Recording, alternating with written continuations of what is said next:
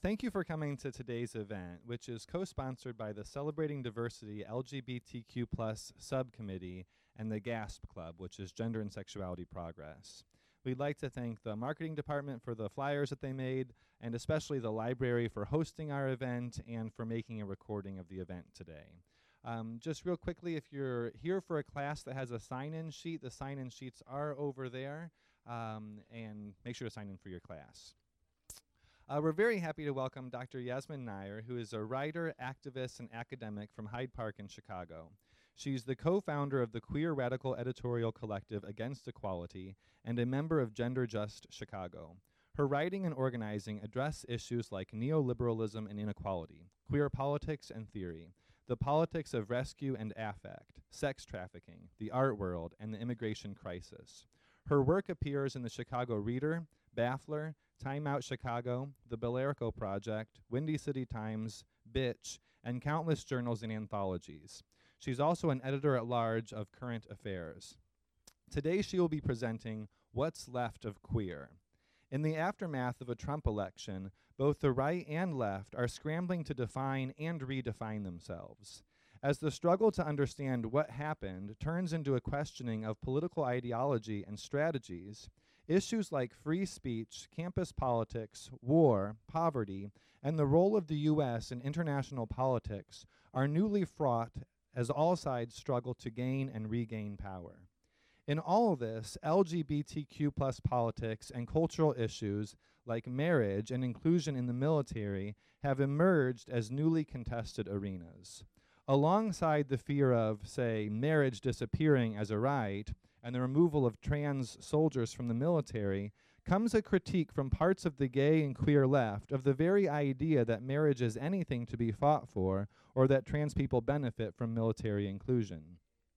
Forgotten in all of this is the long history of radical and left politics in the LGBTQ community and the links between that and radical and left politics in the US and worldwide. What's Left of Queer will first trace a brief history of a radical queer politics, and second, discuss the relevance of such to the contemporary political landscape. Please help me give a warm welcome to Dr. Yasmin Nair.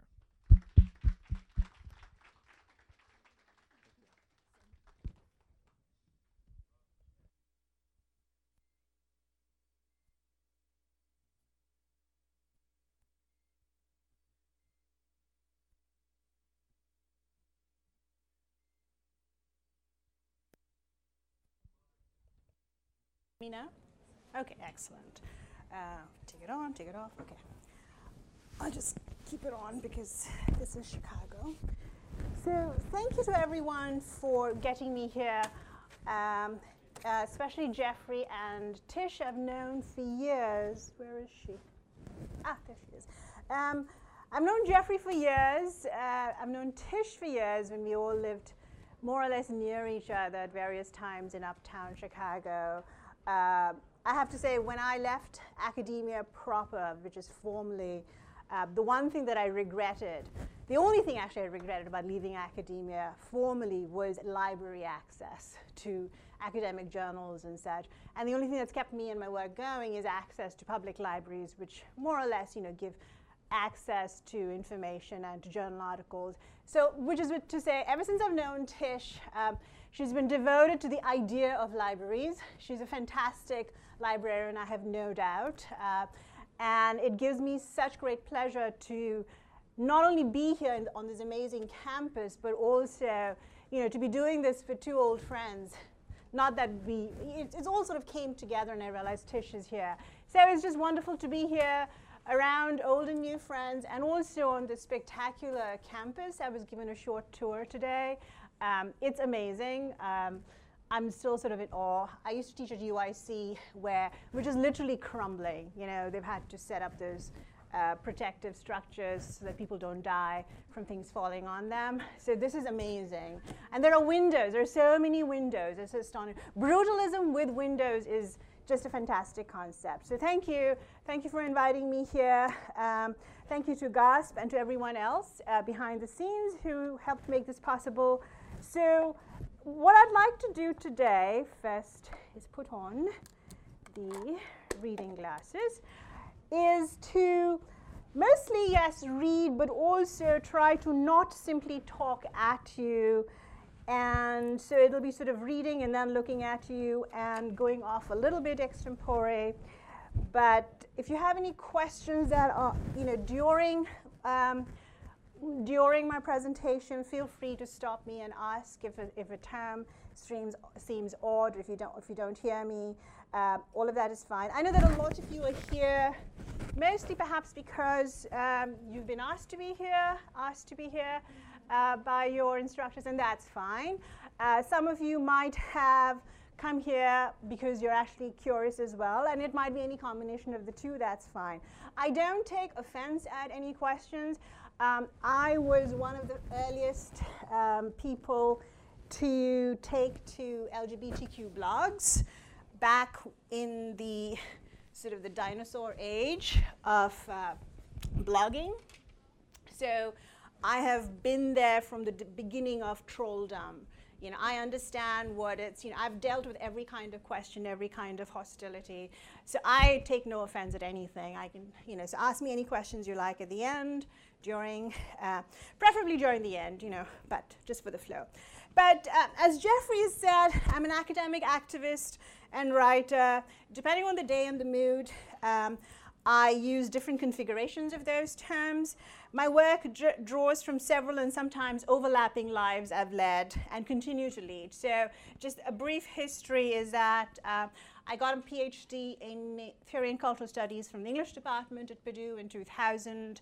I got a job as an adjunct instructor at UIC, where for a while I was also part of those who were organizing at the time to unionize adjuncts. I had a very, very small, minimal role to play in all of that. I can take none of the credit for what's happened since then. And I left academia in 2000 because I wasn't able to write. And I had come into academia in order to write, right? So adjuncting, I realized, did not give me that opportunity, so I left, and I left behind as a result a different kind of life altogether. Today I'm a freelance writer, I'm an academic, I consider myself one, but I still write not just because I write for academic journals, but because academic work is still something that keeps me going. And I have an enormous respect and regard for systems of higher education, for academic pursuits. And I say that because that's partly going to be something that sort of directs my talk today. And I say that especially because at a time when I think academia of all sorts, right, across the board is, I think, facing threat from funding cuts, etc., there's also a strong anti-intellectual bias, even among people on the left, against institutions of higher education. There's this constant sense of, well, given the crisis that we're all facing, the job market, etc., there are no jobs for anyone, etc., why are we asking people to go to college or to university and so on and so forth? And I think a lot of people, especially in my situation, who left academia for any number of reasons, have decided that because they're not in academia, academia is not worth it, right? Which is such a mean, spiteful, petty way to look at things. And what I really have been trying to do, especially in the last couple of years, is to get us to think about what intellectual work means, not just confined to academia, certainly, but what that means in terms of politics, right? How does intellectual work jive with political work, especially in times that we all consider. I don't think we're in a particularly high moment of crisis, frankly, because, some of us have seen worse. It just feels like a tremendous moment of crisis, but this is as bad a time as any, and we can talk about the politics of what's going on today. But what does academic work, what is intellectual work, how does all of that contribute to our lives today? That's sort of a burning question for me. I came of academic age and of queer age, which is to say I came out as queer in the early 90s. And if you're not familiar with what was going on in the early 90s, in terms of queer theory, in terms of queer studies in academia, that was sort of a high moment for some of books like Judith Butler's Gender Trouble, Eve Kosofsky's Sedgwick, Epistemology of the Closet. There were all these books that were incredibly intense, theoretical takes on gender and sexuality that came out in that particular period of time. Now, there are those who would say, this is sort of world-changing because you had these books that were written that re-articulated what gender and sexuality could look like. Those of us, who've been queer radicals for a long time would say, well, actually, a lot of what appeared in those books, for instance, the idea that a lot of us might take for granted today, which is that gender is performance, right? All of that was actually visible on the streets. It was visible in clubs. It was visible in daily life for a lot of queer people. The books simply articulated a certain kind of vision of what that meant, right? But be that as it may, so the 90s was sort of when queer theory, what we call queer theory and queerness, became almost like a hip academic object, a fetish object almost. And I came of age at that time. So since then, I have been, and I still am, a queer activist, an immigration activist. We can talk about what it means to be an activist, right, as a fetish object of sorts. I'm also mostly, however, right now, a writer who writes about a lot of things. I write about gender and sexuality, but I also write, and I don't mean this as a pejorative or a term of, I actually literally write about shit. I write about shit. I do investigative journalism, or I have done. I would like to return to it, but investigative journalism takes money that a lot of publishers don't have these days. I write about shit. I write about utopia. My single largest project recently was about utopia. What do we imagine as a utopia, right? What's a manifesto for a utopia?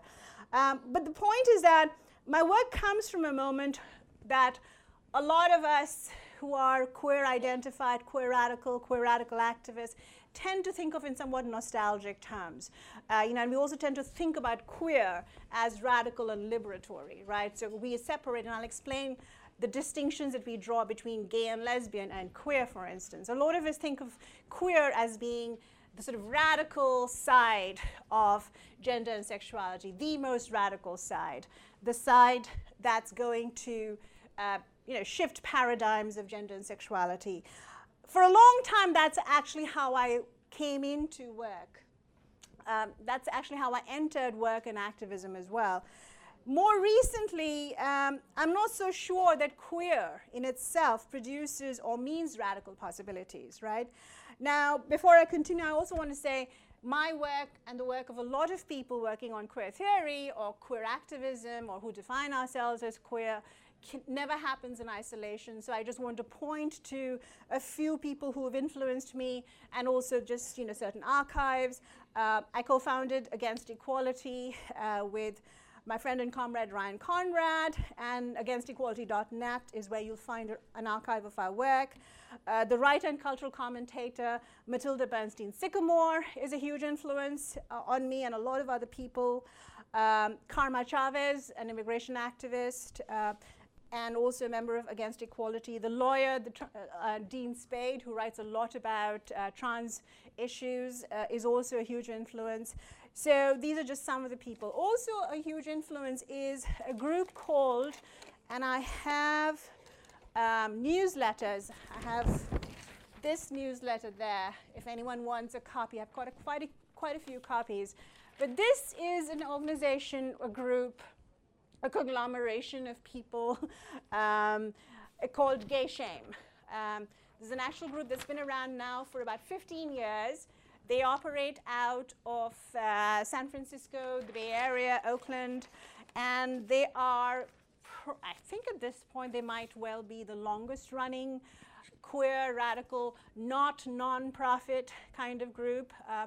Recently, their most recent projects involve fighting gentrification in San Francisco. San Francisco, as you might know, is incredibly, of course, because of the way it's structured, is often is the site of much gentrification.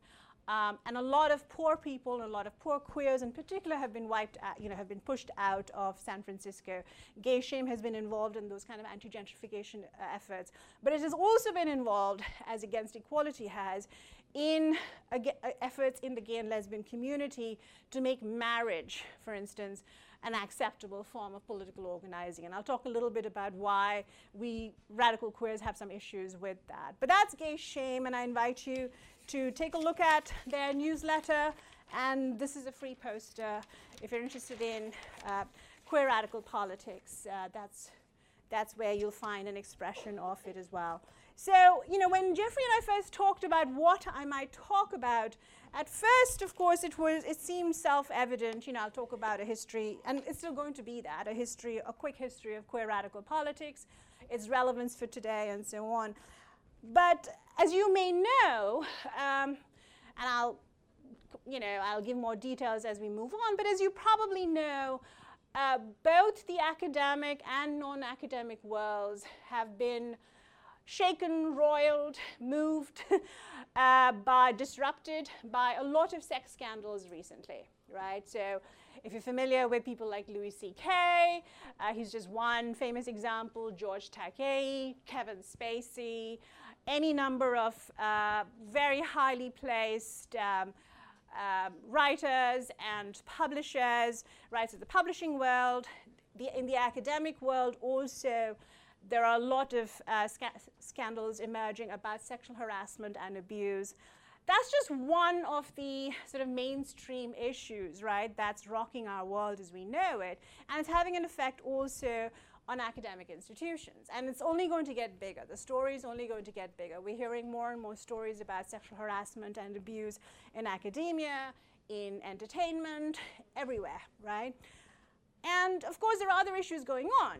Besides, we focus a lot on the Trump presidency, but the fact is that a lot of what Trump is making evident to us, as with, for instance, deportations, a lot of that actually has been happening over the past 8 years. It's just that we chose not to pay attention, right? So Obama, for instance, deported more people than both the Bushes combined. But that's not a figure that you often hear spoken of very much. But this is the moment where I thought, I was thinking about how do I talk about these issues about queer radical politics, and how do I do that? And I decided that I cannot do that without also somehow implicating, right, queer radical politics in that other kind of framework. And I cannot, I decided, come into an institution of higher learning and pretend that nothing outside is having an effect on what's going on inside and what's going on with queer radical politics, right? Especially because the word queer itself has a strange kind of connection. If you look at the history of queer, it has a strange kind of connection to academic discourse. There are those who say, well, actually, it emerged from outside academia. A group of activists in New York were the first one to take the word queer and appropriate it for themselves, and then it became a part of academic discourse. So there's that contentious origin to queer itself. But there is that kind of weird link to academia. And there is the fact that what we are living in is a world where, as I said at the very beginning, academia itself is under threat. Funding cuts, but also I think the kinds of issues that we're seeing bubbling up to the surface are going to keep exploding. So I could not, in all honesty, I simply could not simply come in here and talk about queer radical politics as if none of that was happening outside. So the question for me is, this is a terribly old-fashioned, sort of stale question, which is, what is the life of the mind? We all like to think, right? Why are we here? What does higher learning mean? What does education mean? What does academic discourse mean? How do we think about the concepts we learn, whatever our field or expertise might be, and think about ways not to shut down intellectual work, but how to expand it?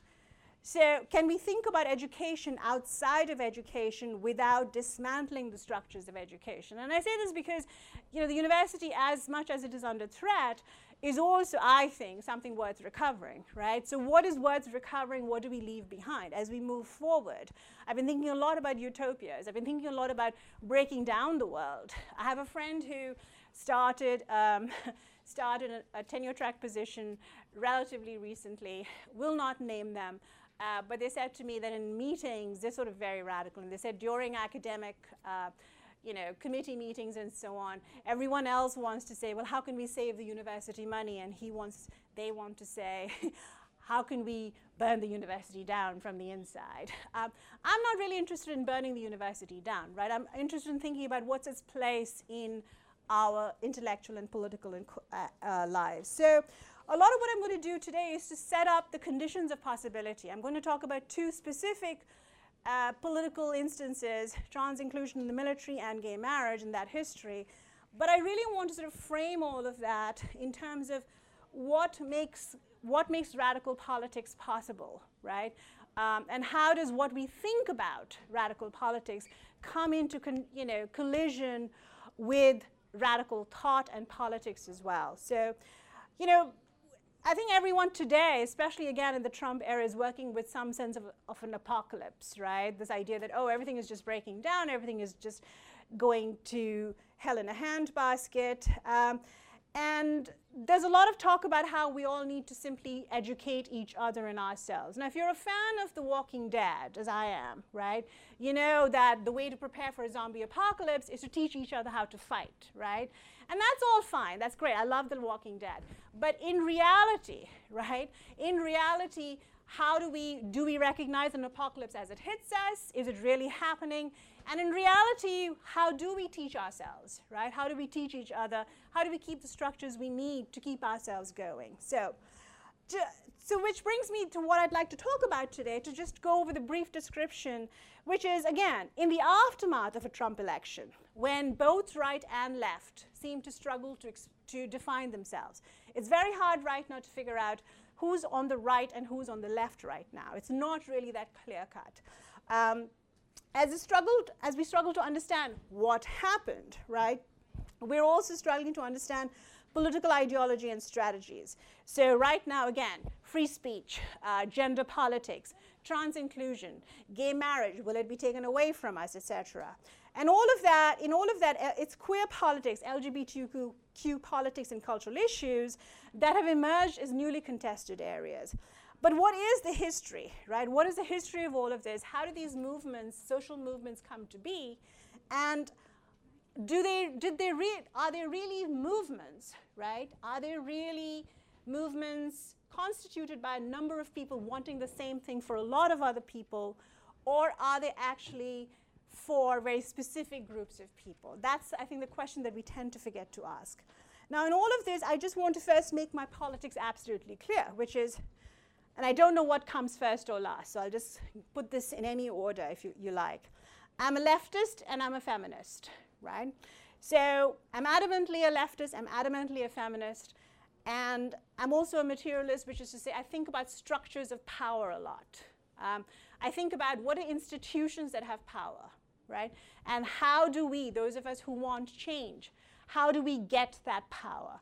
How do we get it to move forward? How do we get it for everyone, right? I'm very interested in power, and I have been, I realize, my entire life. So when I come to a left politics, I come to it with a belief that the world needs to be a better place for different kinds of people.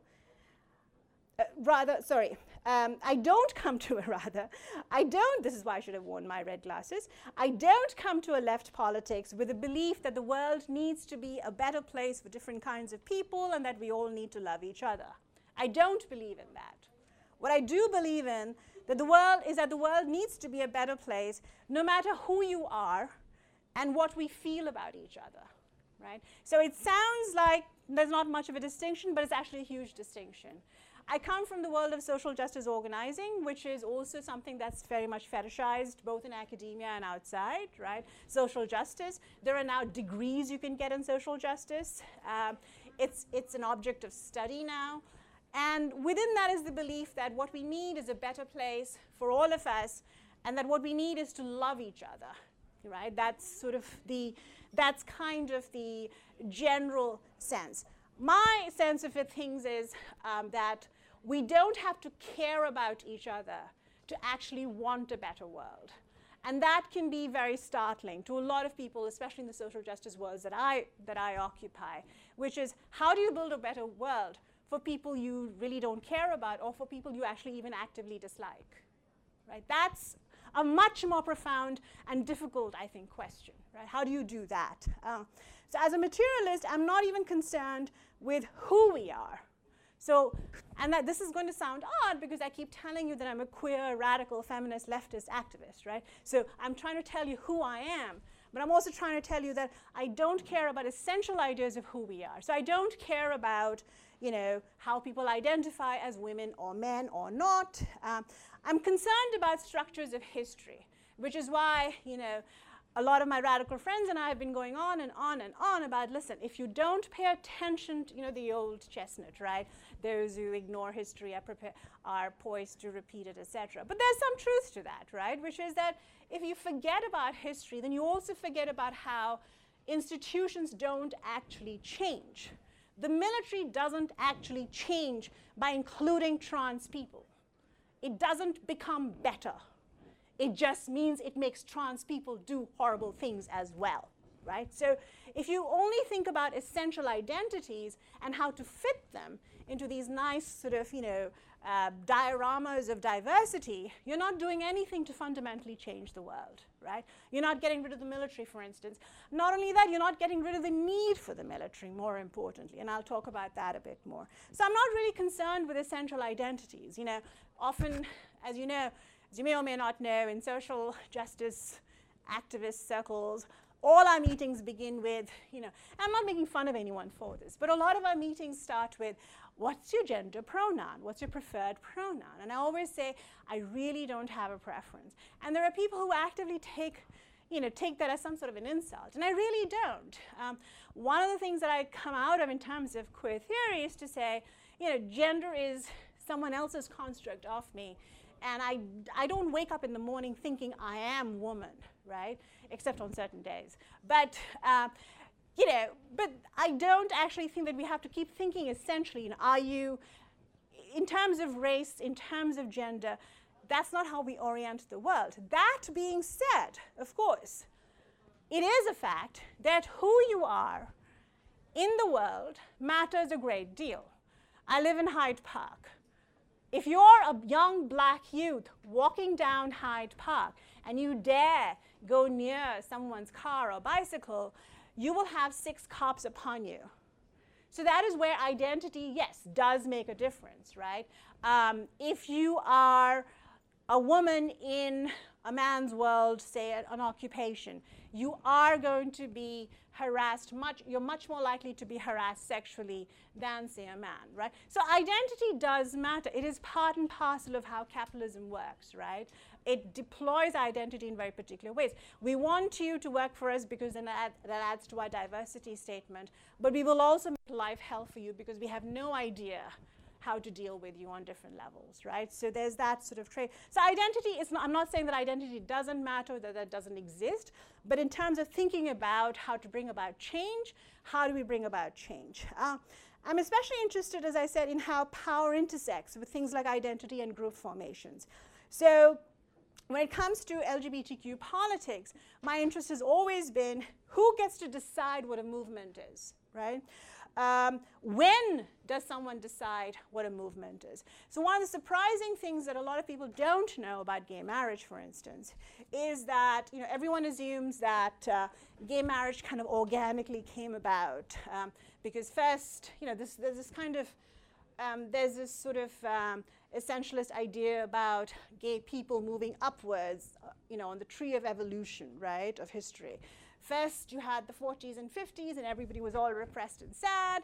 Then you had the 60s, and everybody was all flower power and love. Then you had the 70s, and it was really nice, and you had the village people. Then you had 80s, and you had AIDS, and wasn't it horrible? And then the 90s came along, and everyone said, see, if you have too much sex, this is what happens. You get AIDS. So now let's get married, right? So that's kind of the trajectory of history that people like to draw. But the fact is that, gay marriage came about for very specific historical institutional reasons. And the very short version of that history is this, which is that in the 90s, our queer energy was depleted, literally and metaphorically, by the AIDS crisis. We lost people, we lost actual bodies. We also lost a lot of political organizing power. That was also the time when you had a certain cadre of more powerful, wealthier gays and lesbians coming up the ranks, right? That's when you had, in 1992, was the formation of the Human Rights Campaign, which we now know as HRC, literally the world's biggest gay and lesbian organization, which decided that what we need now is marriage. Now, in the 90s, queer people, gays and lesbians and queer people, all fought together for universal health care, because that was the solution to the AIDS crisis. It was not, let's parcel out some benefits to some people. It's, we need health care for everyone, right? In the 90s, HRC came along. Along with it came a lot of other gay and lesbian organizations which said the same thing, which is, you know how we get health care? We get it by marrying each other. So that completely took away steam from any movement for anything remotely resembling universal health care. And what we have now is a situation where today, if you have even a domestic partnership, right, because gay marriage is now legal everywhere, but now in many companies and state employers, you have a situation where you are told you cannot keep your partner, your domestic partner, on your health insurance. You have to get married.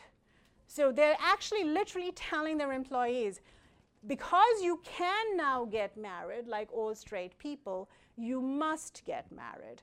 When Illinois passed gay marriage, the first people to file a lawsuit were actually a straight couple who wanted to remain on a domestic partnership.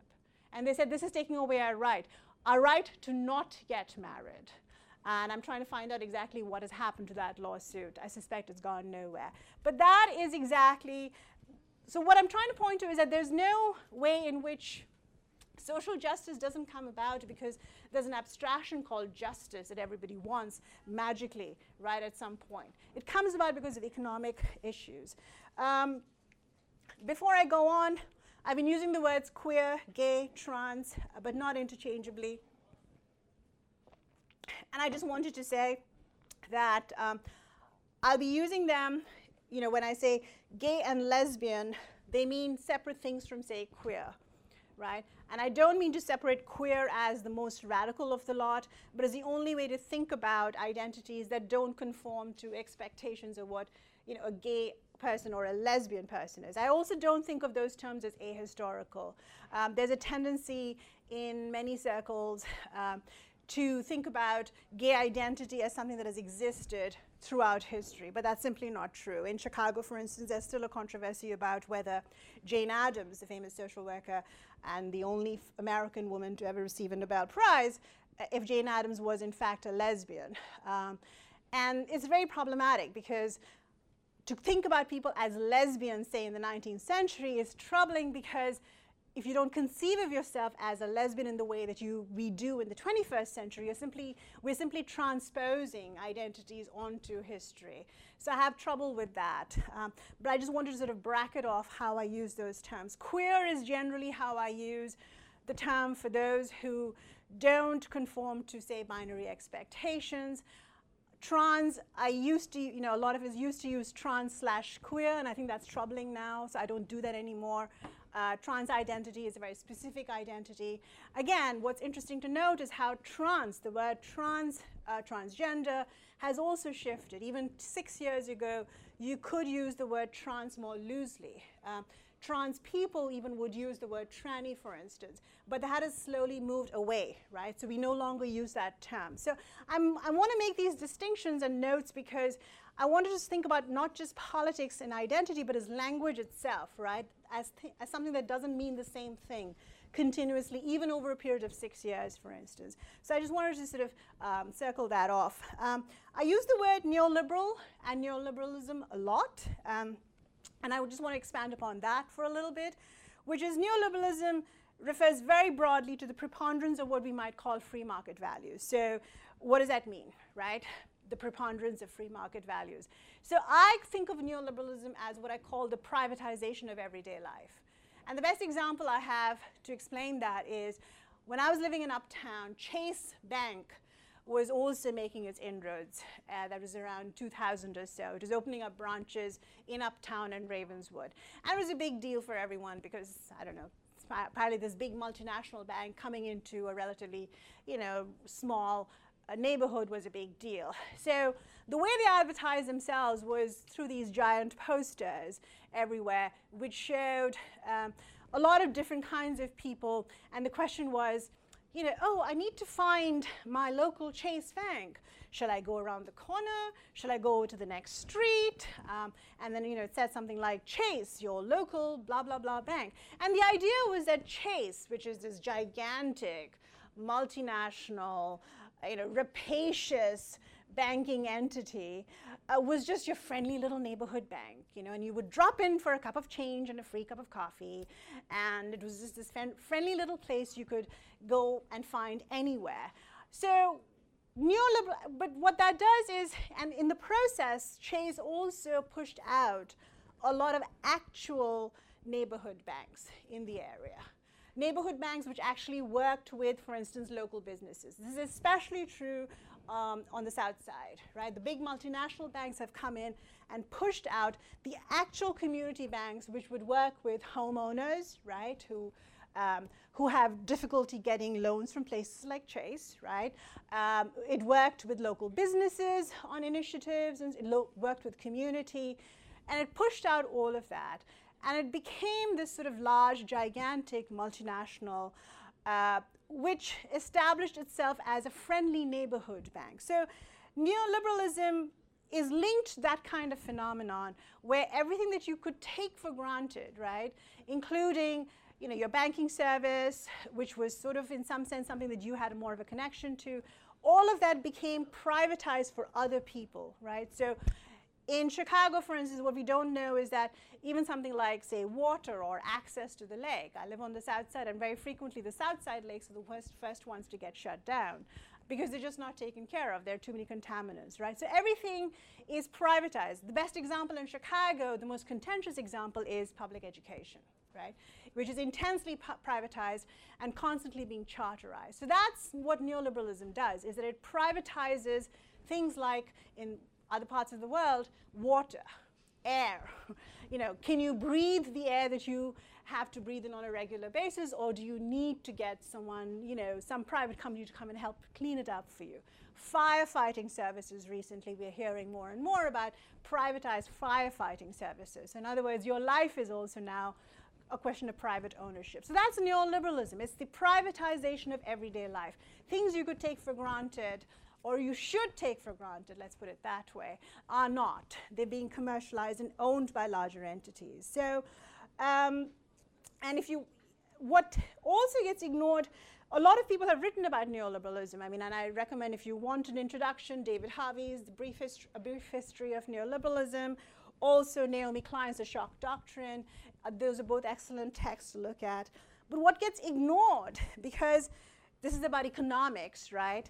And people don't want to think about intimacy when they talk about economics. So what gets ignored in the talk about neoliberalism, and this is where LGBTQ politics especially plays a role, is the role of love, right?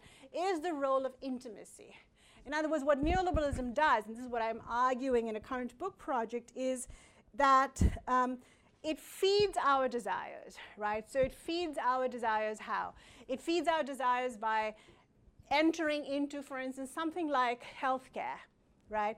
It takes a concept like love, and it says, because people have the right to love each other, they should be able to marry each other.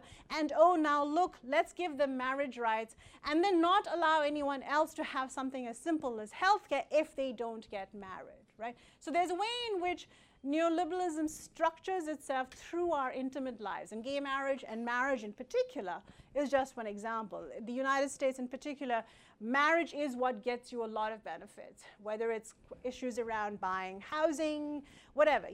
Once you get married, you get advantages you never dreamt of. Single people with children are often much worse off. So love is a way in which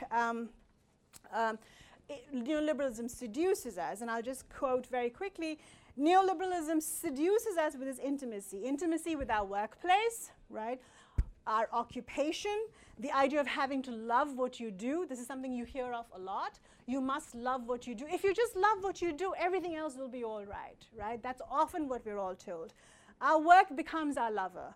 Neoliberalism feeds off our sense of constant economic precariousness. We're all precarious. But by convincing us that we must never demand more from the state or corporations, by using terms like sharing economies. And I say this as someone who uses Lyft and Uber pretty regularly. But the whole idea, right, of a sharing economy, we're convinced that these are all somehow community-based endeavors. So people everywhere, and this happens especially in the world of writing, are constantly distributing the labor for free or almost for free. In workplaces that are described as mobile, right? I commute from home. I work from home. So this is so freeing. You commute as a free agent. But these are, in fact, what are they? They're much more onerous because they're much less likely to be regulated enterprises, right? You don't get benefits, you don't get protections. As a freelance writer, I don't have any of that, right? But hey, I get to commute to my work. Labor of love, that's another phrase that we often hear about. So what does all of that have to do with the state of LGBTQ politics today?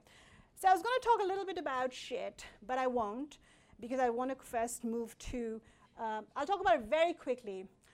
I will talk about it very quickly. Okay, so because I can never resist talking about this one piece I was able to write. So someone once approached me to write a history of shit, literally, right?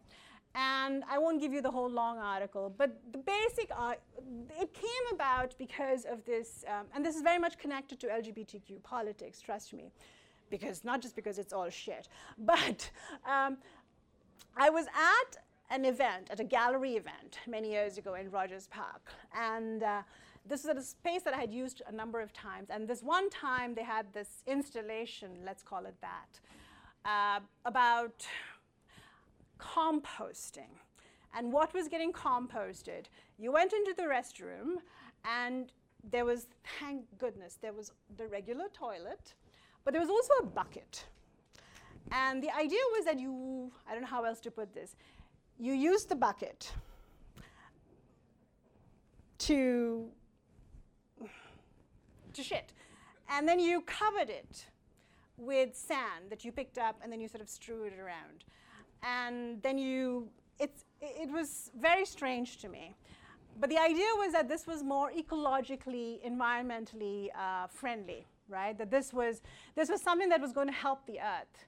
And as I said, I was really thankful that we were also allowed to use the regular, flushing toilet and so on. So I started to look into this, and it's something called eco-primitivism, which is basically the idea that the world is sort of dying because we're using too much water, for instance. So the best way to preserve water is to return to archaic, old, ancient ways, of, for instance, not using running water.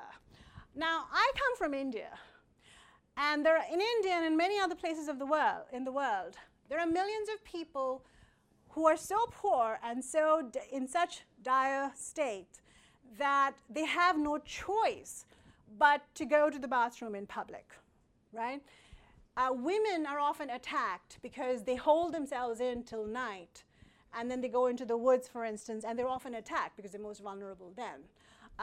And of course, the humiliation itself, right? If you're poor, you don't even get to shit in private, right?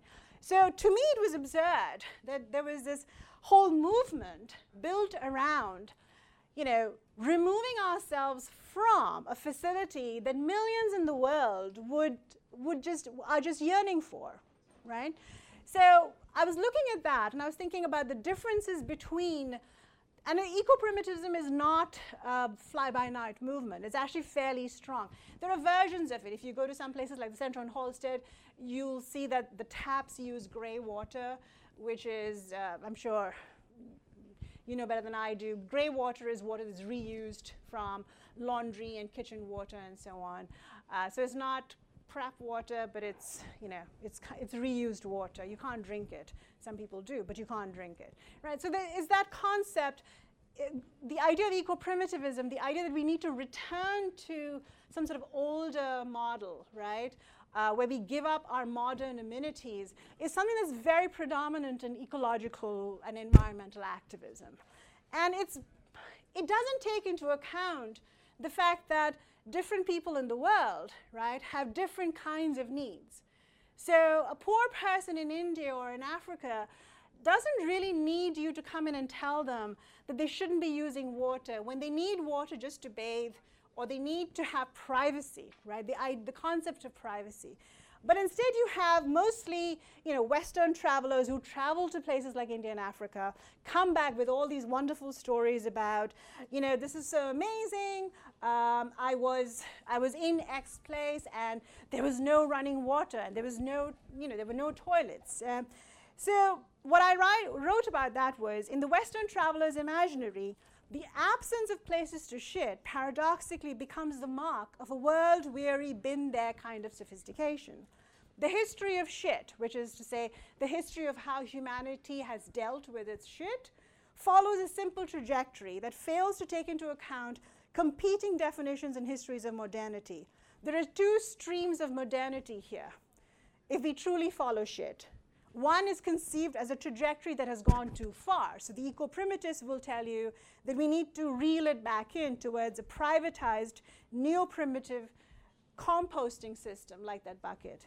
But the other, in other places, is a modernity that never began in the first place, right? So what I want to emphasize here is that what a movement like that does, right, is that it constructs need and political energy around certain kinds of class, racial, ethnic, and in this case also national hierarchies.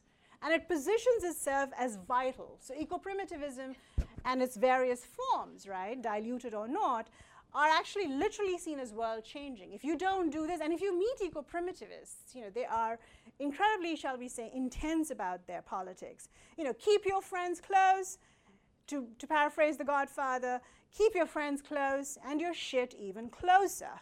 And we might reverse the ill effects of climate change, is the logic, right? So the point here is that this is how movements get constructed, which is the idea of the world being changed for the better is constructed entirely around the needs and perceptions of a community of people who don't actually have to worry about certain kinds of essential benefits, right? So now we come to gay marriage, right? So I just want to put that out there, because what I want to do is to connect LGBTQ politics to politics in general, how movements get constructed. Let's now look at gay marriage. You might know about the case of Edith Windsor, otherwise known to her friends as Edie. Edith Windsor was the lead plaintiff in United States versus Windsor, which, and I'm really summarizing very, very broadly, legal theorists will be really angry with the way I'm portraying this, but essentially this is the case that decided gay marriage in the United States, right? So this is sort of the primary case. Edith Windsor was, I think she was about 69 or 70 when she became the lead plaintiff. The story about her was that she had to pay, she was compelled to pay $350,000 in estate taxes only because she was lesbian. She had been married to a woman. They got married in Canada before marriage became legal here. She was forced to pay when her wife died, When her wife died, she was forced to pay $350,000, and that was the whole cultural and legal impetus behind the case, right? This was the story.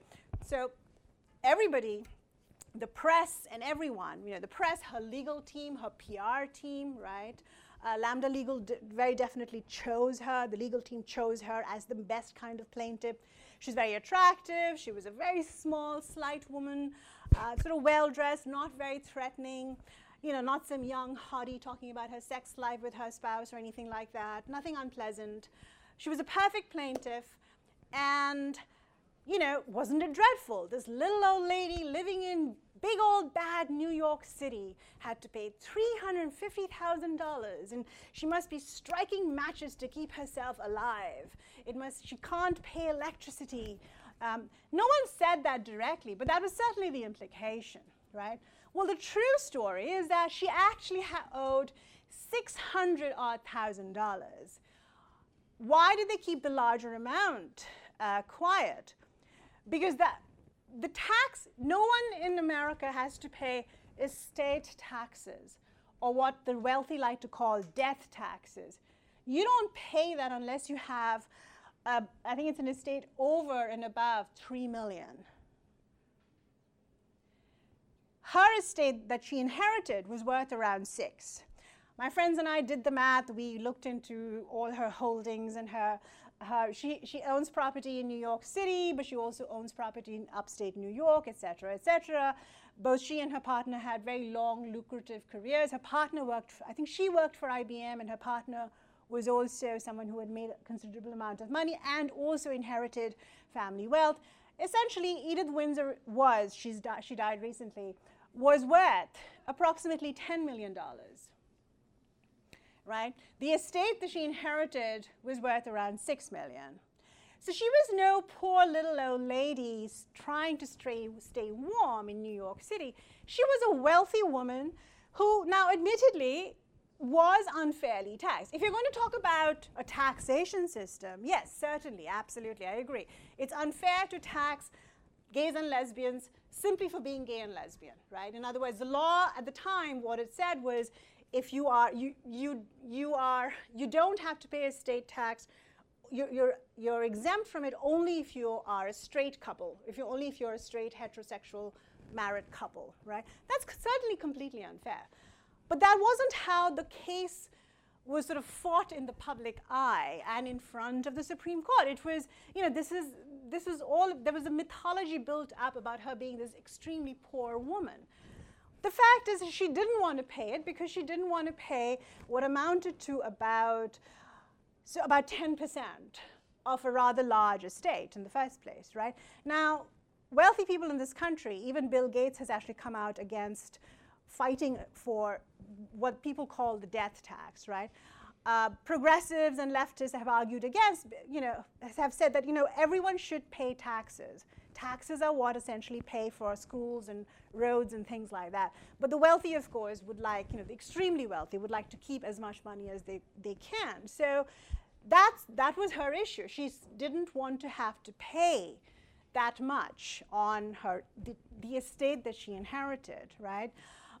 The press colluded with this sort of narrative, and the court, the case, as we all know, was won. It was only after she won the case that the New Yorker published a piece that was a profile of Edith Windsor that essentially revealed, how wealthy she was. It ends with her saying, picking up her purse and saying, "I've got to go buy a house," because she apparently likes buying houses.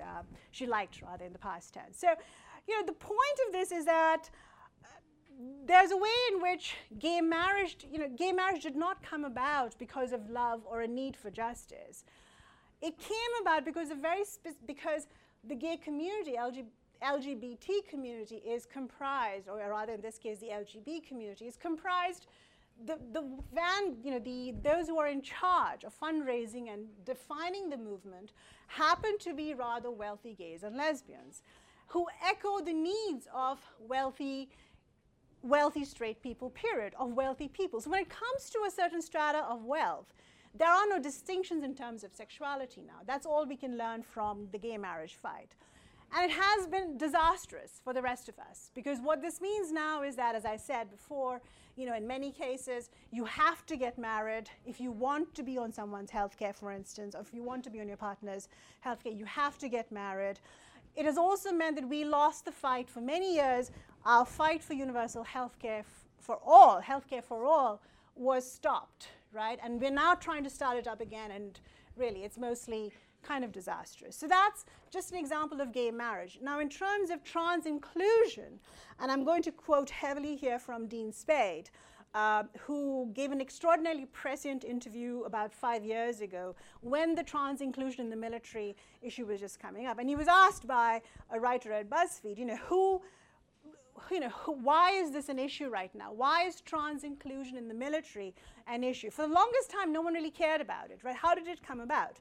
So he said, it came about because of a certain individual. That individual is Colonel Jennifer Natalia Pritzker.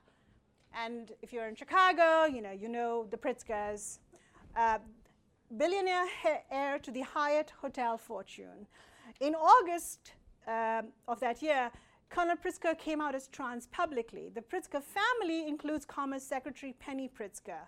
And Jennifer Pritzker is listed in the Forbes list of the 400 richest Americans. Now, Pritzker, Jennifer Pritzker, happens to be a real supporter of the US military and also very much a supporter of this concept called the citizen soldier, which a friend and I looked into. We just co-wrote an essay about trans inclusion. It's actually a strange concept. It doesn't actually exist, but it's a concept that a lot of pro-military people like to rally around. But essentially, Jennifer Pritzker, who is literally listed as the world's only trans billionaire, right, is the one who decided that this needed to be the fight because she has a real, she has a real investment in literal and otherwise investment in the military. Around the same time, HRC, Human Rights Campaign, and other gay groups, it turns out, are also being funded by military companies, right? So there's a lot of military installation money going into this cause, and you have one of the world's richest people in the world, literally, funding this effort. So that's how trans inclusion in the military came about. Now, what are the arguments about trans inclusion in the military? One of the arguments, the biggest argument is, you may have heard this, that the military is the largest employer of trans people. Now, first of all, that number is disputed. Matilda Bernstein-Sycamore does some research around that. But secondly, what does it mean that we constantly position the military as a place that people can go to get a job? This is also the rationale that has been used historically for African Americans and for Latino immigrants, right? That the military gives you an opportunity to enter an institution which then gives you benefits. Yes, but who, which means that the poorest among us have to use the military to gain economic mobility, right? We have to enter it in order to gain healthcare, something as basic as healthcare, right? So, and that's the other argument for trans inclusion, which is that, well, trans inclusion allows you healthcare. And again, that is completely, I'm sorry, but there's just no other word for it, but it is completely demented. We are not fighting any longer for saying, we're not fighting for healthcare for all. We're not fighting for a world where everybody has a chance to gain social mobility. What are the real issues facing trans people? They're not going to be solved by the military, right? So when a usually, more often than not always, nowadays you have a lot of very young people coming out as trans very early on.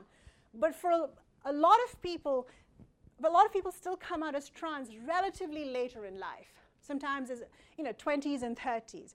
That means that the minute you come out as trans, more often than not, you are immediately excluded from the society, sometimes from your family, sometimes from your workplace, sometimes all of that together.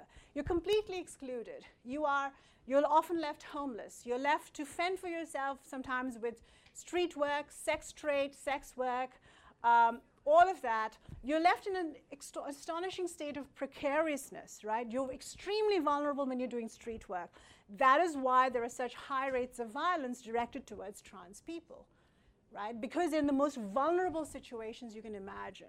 So what we need is a world, a country, a city, a place where trans people are given resources to help combat all of that, right? So if you lose your job as a trans person, what are the resources we can direct towards them to help them get their footing back in life? That is what we need. What we don't need is to tell trans people, if you would just agree to go into an institution that will guarantee you probably that you will lose your life, we'll give you medical health care. This is an absolutely absurd argument, right? But this is the argument that a lot of people pro-trans inclusion in the military have been using. Not to mention the very high rates of sexual assault in the military. And that is actually across the board. It's directed at women. It's directed at trans people in particular. We might remember that Chelsea Manning, for instance, was actually treated very badly by the military after she came out. So it's not like the military is a safe space for trans people. Chelsea Manning was refused hormone therapy. She was even refused, she was not even allowed to cut her hair, for instance, right? Something as basic as that. So there are all those issues facing trans people, none of which will be fixed by including them in the military. The same goes for gay marriage, right? Solutions to lesbian and gay discrimination are not going to come about simply because we allow them to get married, right? We need to open up things like healthcare to everyone. So So what exactly does this mean for us today in terms of thinking about what a radical world might look like? Not just a queer radical world, right? But what does a radical world look like? How do we envision, if we're not going, so I've told you, gay marriage is a problem. Trans inclusion in the military is a problem. And you might respond, well, but people need to get married, or people want to be in the military. That's fine too, right? How do we build a just world that takes into account what people want and need, right? And how do we build visions for a world that are not about shutting out and excluding people at the expense of other people's lives, right? How do we go about that? So I think the logical, right, the logical response to that might be, well, let's all get together and because we're all queers and social justice people, let's all form 3 committees and look into this matter, right? And how do we come up with a solution, right? How do we think about success? What I want to argue, and I'm going to end with this in a little bit, what I want to argue is that instead of working on movement building and radical visions with an eye towards success, that we start thinking about building a radical world with an eye towards utter and complete failure. How do we imagine a world working when it fails, right? And I say this because I think that too much of the success movement building also comes from the nonprofit impulse, right? If you want to fund your movement, what do you have to do? You have to go to a nonprofit, or you have to form a nonprofit. You have to get grantors like Jennifer Pritzker, right? You have to get money. You have to come up with a plan of action. You have to come up with, you have to come up with a 5-point plan. You have to come up with a multi-year agenda, all of that. All of which says, at the end of this, we will have accomplished X, right?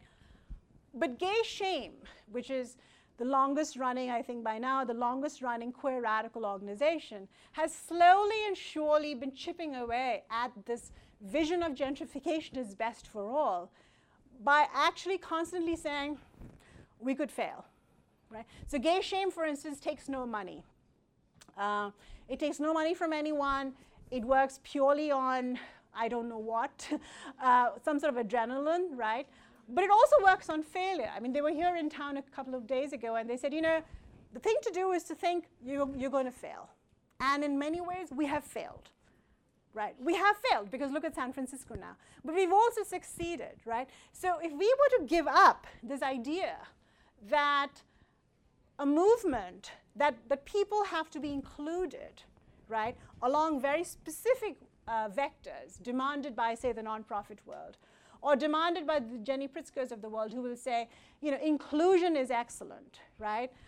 What if we gave up all of that and simply said, what if failure is the only option? So, in other words, what if we, and I'll end with this, which is to say, if we return to the state of the university, success by the university is considered what? Numbers of students, also salaries of administrators, right? Those are the kinds of tokens of success. What if we said, success is a student comes in and maybe sits around for 10 years and just takes courses? That's failure, but it's also not failure, right? What is the university supposed to do? In today's world, the university is supposed to simply embolden and create a whole class of administrators. But what if we said, a university is there to help you learn? That's failure by one account, right? But it's also success. And the same. So what I want to suggest, and I'll end with this, I literally, truly will, which is that we don't just want to think about, in creating a utopia, we don't just want to think about failure as an option. We want to think about failure as the only option. And I'll end with that. Thank you.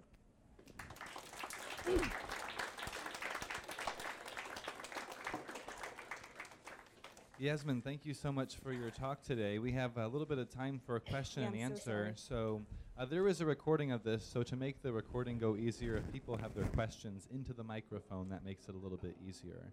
So does anyone have a question for Dr. Nair? Oh, hello. Questions. Who's got a question? It was a lot to absorb as well, and I'm also around. And I'm also on email, so just keep that in mind. But ask me a question. Yes, please. Oh, hold on just a second, Neil. Thank you. Yeah. Oh, sorry. What is What, queer? What is queer? I guess I know what lesbian, gay, Right. and transgender. Right. And Right. I don't know what queer is. Sure. So the short history of the word itself is that historically, for a couple, I think I would say even from the 17th, 18th, 19th centuries, queer was often a pejorative. You know, to be queer. If you read, is anyone here fond of Agatha Christie? No, okay, yeah. There. If you read Agatha Christie or any other archaic sort of novels, even from the 30s and 40s, you hear the word queer. Oh, he's very queer, which simply meant he was strange or weird or odd, right? In the 90s, a group, the theory from the ground up is that in the 90s, a group of activist queers in New York decided to say, we are queer and, you know, we're here. We're here, we're queer, get used to it, became the slogan. It was a way to take a word back and say, you know, you're going to keep calling us that, we're going to take it back and throw it back at you. So to claim it so that's when the word queer became a sense of, a source of pride. And as we, you know, and then later on you had shows like Queer Eye for the straight guy. Today everyone uses queer as if it's an okay term, right? But it has a long history of having been turned around. Another question?